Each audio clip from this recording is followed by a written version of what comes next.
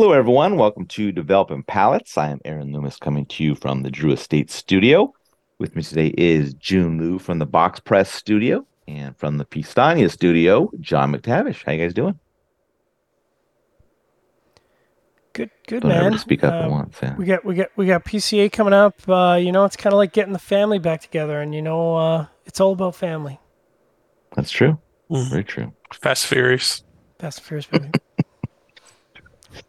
All right. So today we are talking about the Padron Family Reserve Natural number 96. This cigar was kind of Toro-ish, 5 3/4 by 52. Comes out of the Tabacos Cubanica factory in Nicaragua. Wrapper, binder, filler, all listed as Nicaraguan. Price point is $30.50. Cigar was released in April of 2023. And we picked these cigars up from Corona Cigar Company. So if you are in Florida and you're one of the locations, be sure to stop in for a cigar and a libation. But if you are not in the Florida area and would like to pick up some cigars from them, you can give them a call or go to their website and place an order, and they will ship to you very quickly. And the libation. Yeah, even if you want to package up some liquor with that cigar order, you can do that as well. Hell yeah. All right, so with all that out of the way, June, what was your overall experience like with this cigar?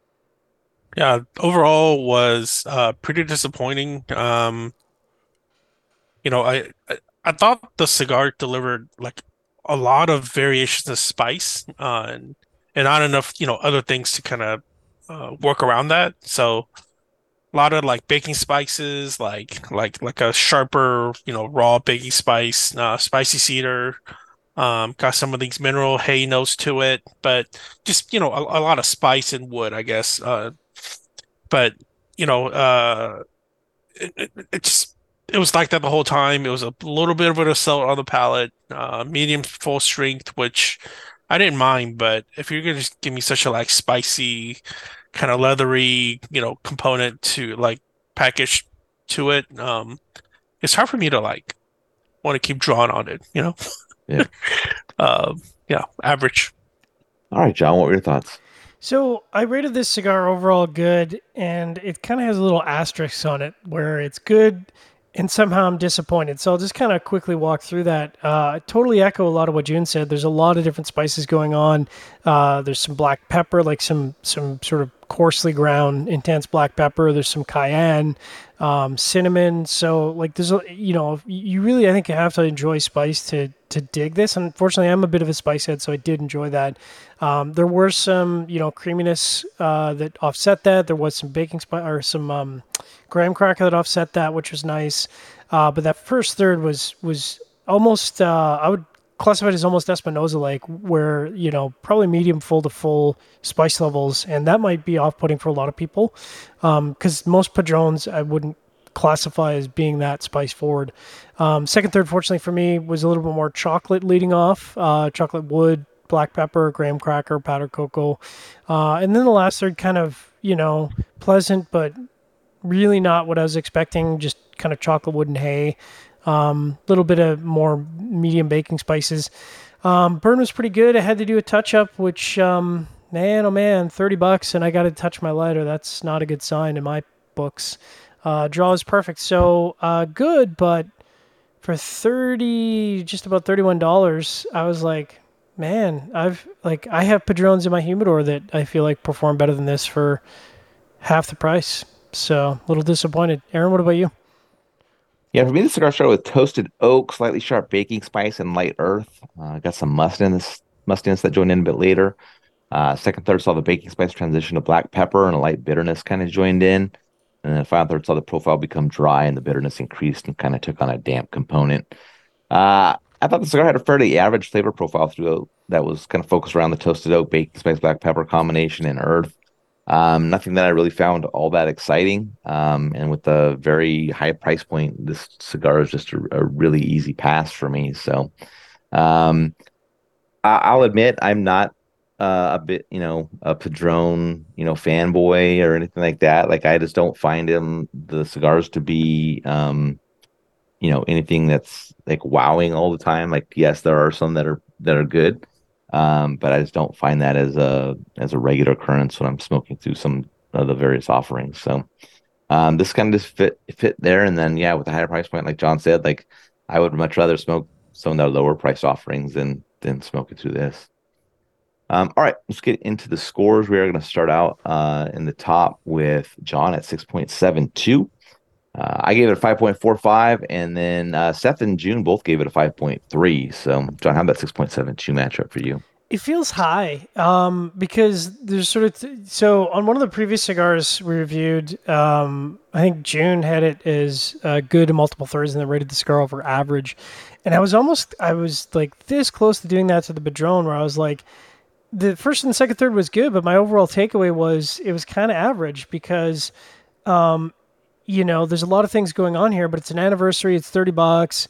Maybe there's a little bit of like I'm expecting more out of Padron, but like honestly, I came away from it and at a 6.72, I was like, this is disappointing. There's like I could list 10 6.72s that I'd rather smoke over this price point aside. So feels a little high, honestly. Okay. My 5.445 matches up well. It was an average flavor profile throughout. Burn was perfect, but the draw was a bit loose. And I know we'll talk about that in a little bit. But June, how'd your 5.3 match up for you? Um, it's fitting. It's definitely not a good Padron. Well, this is maybe the one of the few times in which, a brand comes out with a 30, like a higher price cigar, and I'm not shocked by it because that's what Padron Family Reserves have been doing for years. Yeah. But with that comes, you know, Responsibility. responsibilities, absolutely, for you to provide a good, consistent smoke, which typically, in my opinion, Padron does a really good job of, but not in this case. Yeah. All right.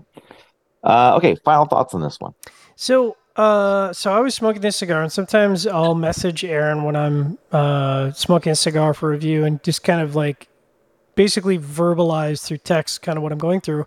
And I had an interesting moment to the first third. I was like, it feels like something is missing. Like it feels like, and I can't put my finger on it, but like there's a hollowness to the flavor profile. And what did you say, Aaron? I said it was. I said I felt like the cigar was bunched like a cigar that was gonna be box pressed, but they never box pressed it. So it kind of had that. It Mm, just had that looseness that because I mean, Padron box presses the majority of their offerings, right? Yeah. hmm And to do that, you have to kind of not you're not packing the fill and then pressing it because you're not going to ever get a draw out of it. So you roll it a little looser so that when you press it, it kind of closes up a bit, and then you kind of get that draw that you're typically looking for. But this just felt like it was packed loose, and it just didn't, and they never pressed it, so you didn't get that, and it was just really kind of. I'm not saying like it was a like an open straw, but like it was definitely where if you just kind of did your normal draws on it, you would heat it up pretty quick. So you had to kind of like Slow it temper down. that a little bit just to not go crazy with it. But I don't get loose draws very often. I'm it's for me it's way more on the I'll get a slightly tighter draw or a really snug draw before I'll ever get anything on the looser side for me. So it's not like I'm you know it's common that I like to complain about loose draws. So when it happens, it's kind of rare for me. So just that was interesting. All right, any other thoughts?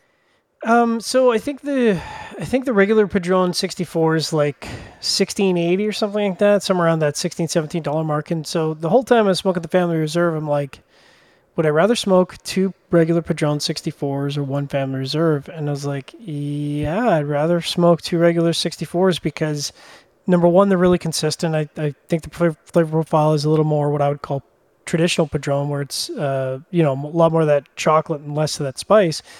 And it's hard for me to set aside the value proposition of like 2 2 hour smokes versus a sort of 1 2 hour smoke, which is kind of disappointing. Yeah. So, and like you said, I've had family reserves before, and some of them, quite good, and some of them, just kind of good. But this is the first one I think I've smoked where I'm like, eh, Yeah. yeah.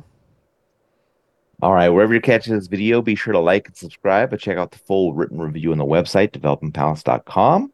Follow us on all the social media channels, and you can catch all of our review recaps on podcasts, so iTunes, Google Play, and Podbean. Thank you for tuning in. We will catch you on the next one. With big prices comes big responsibility.